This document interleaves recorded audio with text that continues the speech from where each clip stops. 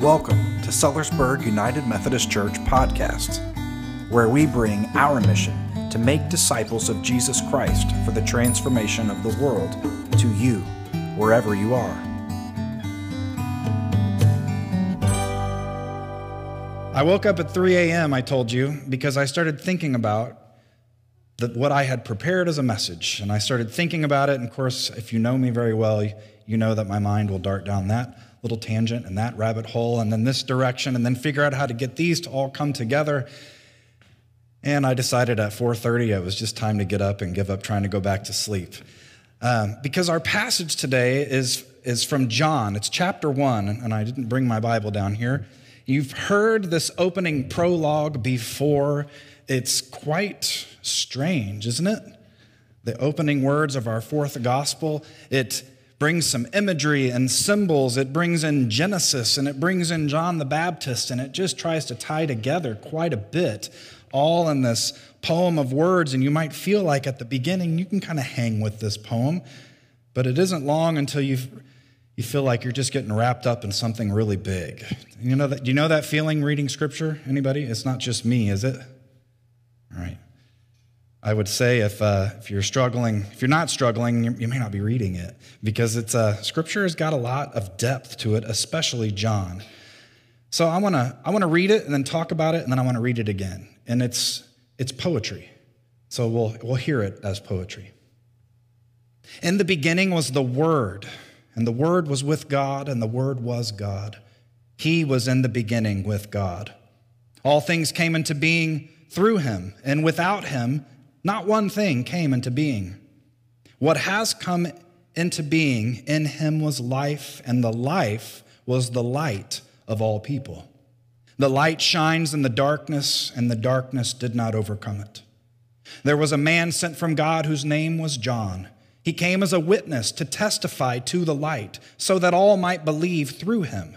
He himself was not the light, but he came to testify to the light. The true light, which enlightens everyone, was coming into the world. He was in the world, and the world came into being through him, yet the world did not know him. He came to what was his own, and his own people did not accept him. But to all who received him, who believed in his name, he gave power to become children of God, who were born not of blood or of the will of the flesh or of the will of man, but of God. And the Word became flesh and lived among us, and we have seen his glory, the glory as of a Father's only Son, full of grace and truth. The Word of God for the people of God. So it sums it up, right? Pretty simple. I don't need to say much on that. Yeah, all this idea of life and light and the Word, there's so much I could spend time on. And as I said, my gift to you is I'm not going to go too deep into this. But I wanted to lift up a simple idea that we can all relate to. There are understandings of who we are as we grow as human beings. Whether you are a person of faith or not, you can fit everyone into this kind of understanding that we are the makeup of two pieces. One is our authentic self. One is our adaptive self. What I mean by that is when a child is born, a baby, they are just their authentic selves. Rarely do small children ever think about what they're saying. Amen? They just say it. They are who they are. They think what they think. They do what they want to do. They don't really hold back or hesitate. But as we get older, we start to hold back and hesitate, and we start to learn how to function in our world. So we call this authenticity, or we can call it innocence. We can call it naivety. Some skeptical later might look back and say that was naivety at work. Over here is our adaptive self. This is where we learn to live in the homes we grew up in, with the people we grew up with. Not all of us had the same experience. Amen? Some of us had siblings. Some of us had older siblings. Some of us had younger siblings. And some of us were the middle child that raised all the terror.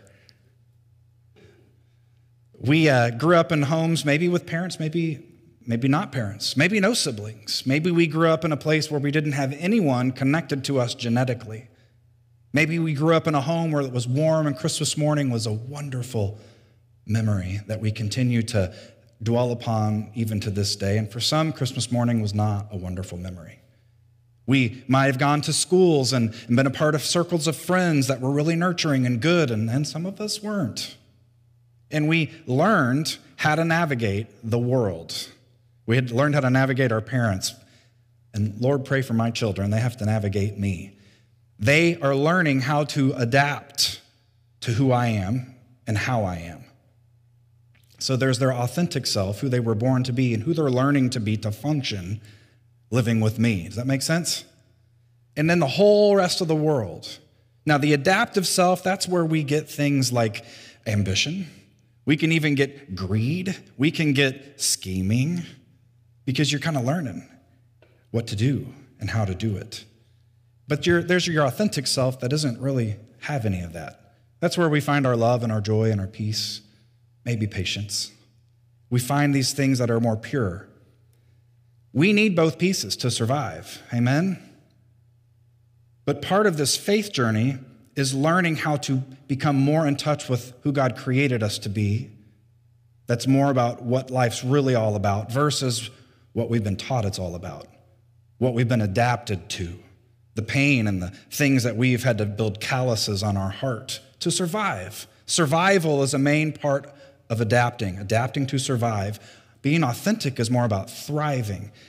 I bring all this up because light and dark is a big theme in the Gospel of John. And we might call this the dark, this adaptive. The dark isn't bad. The dark was there at the very beginning of creation. We opened with in the beginning. You're supposed to go back to Genesis in your mind and remember the story of the original human beings, just like us, who had an innocence, an authenticity. And then they learned some things. They gained some knowledge of good and evil.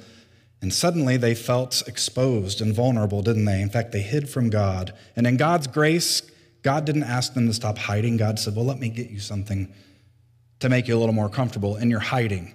But then it seems that God is then ever just inviting them back to this authentic self where we don't hide, where we don't cover, where we don't feel afraid.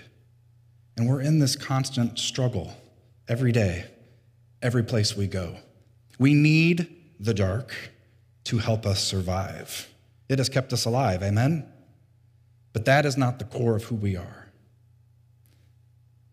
The light came to show us how things are, to enlighten us, the scripture says, to awaken us out of this self-motivated, self-preservating, I'm going to make that word up, self-preservating, dark living into something that is not about us.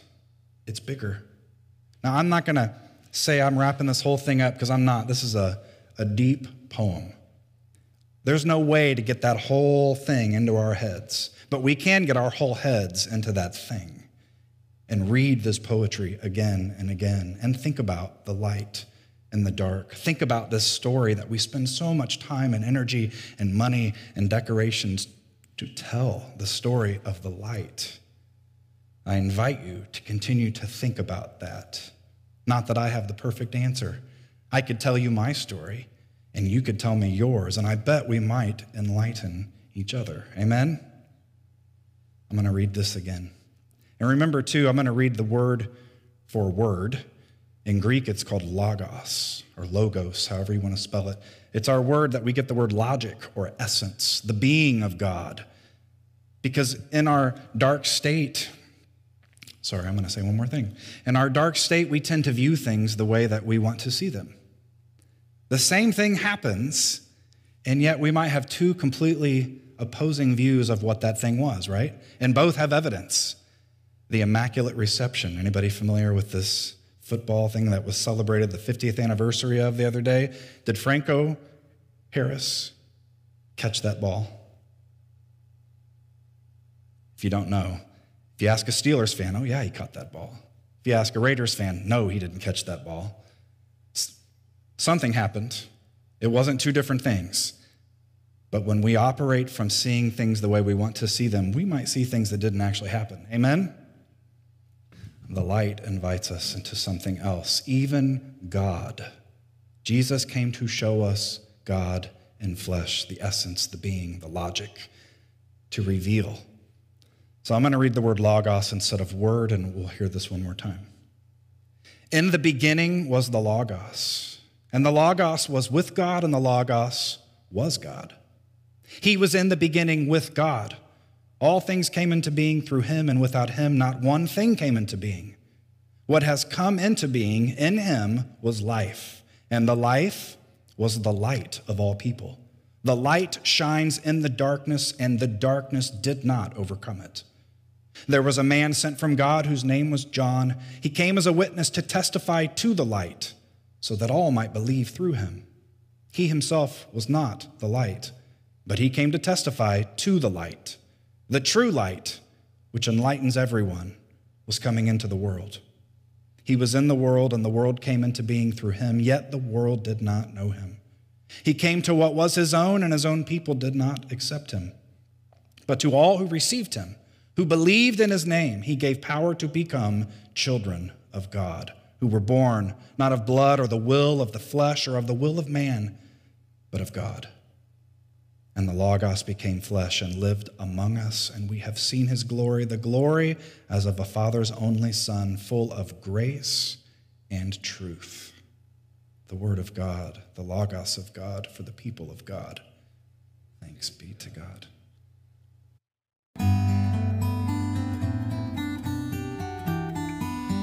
We thank you for worshiping with us, and it is our hope that through the Holy Spirit you have felt the touch of God upon your life.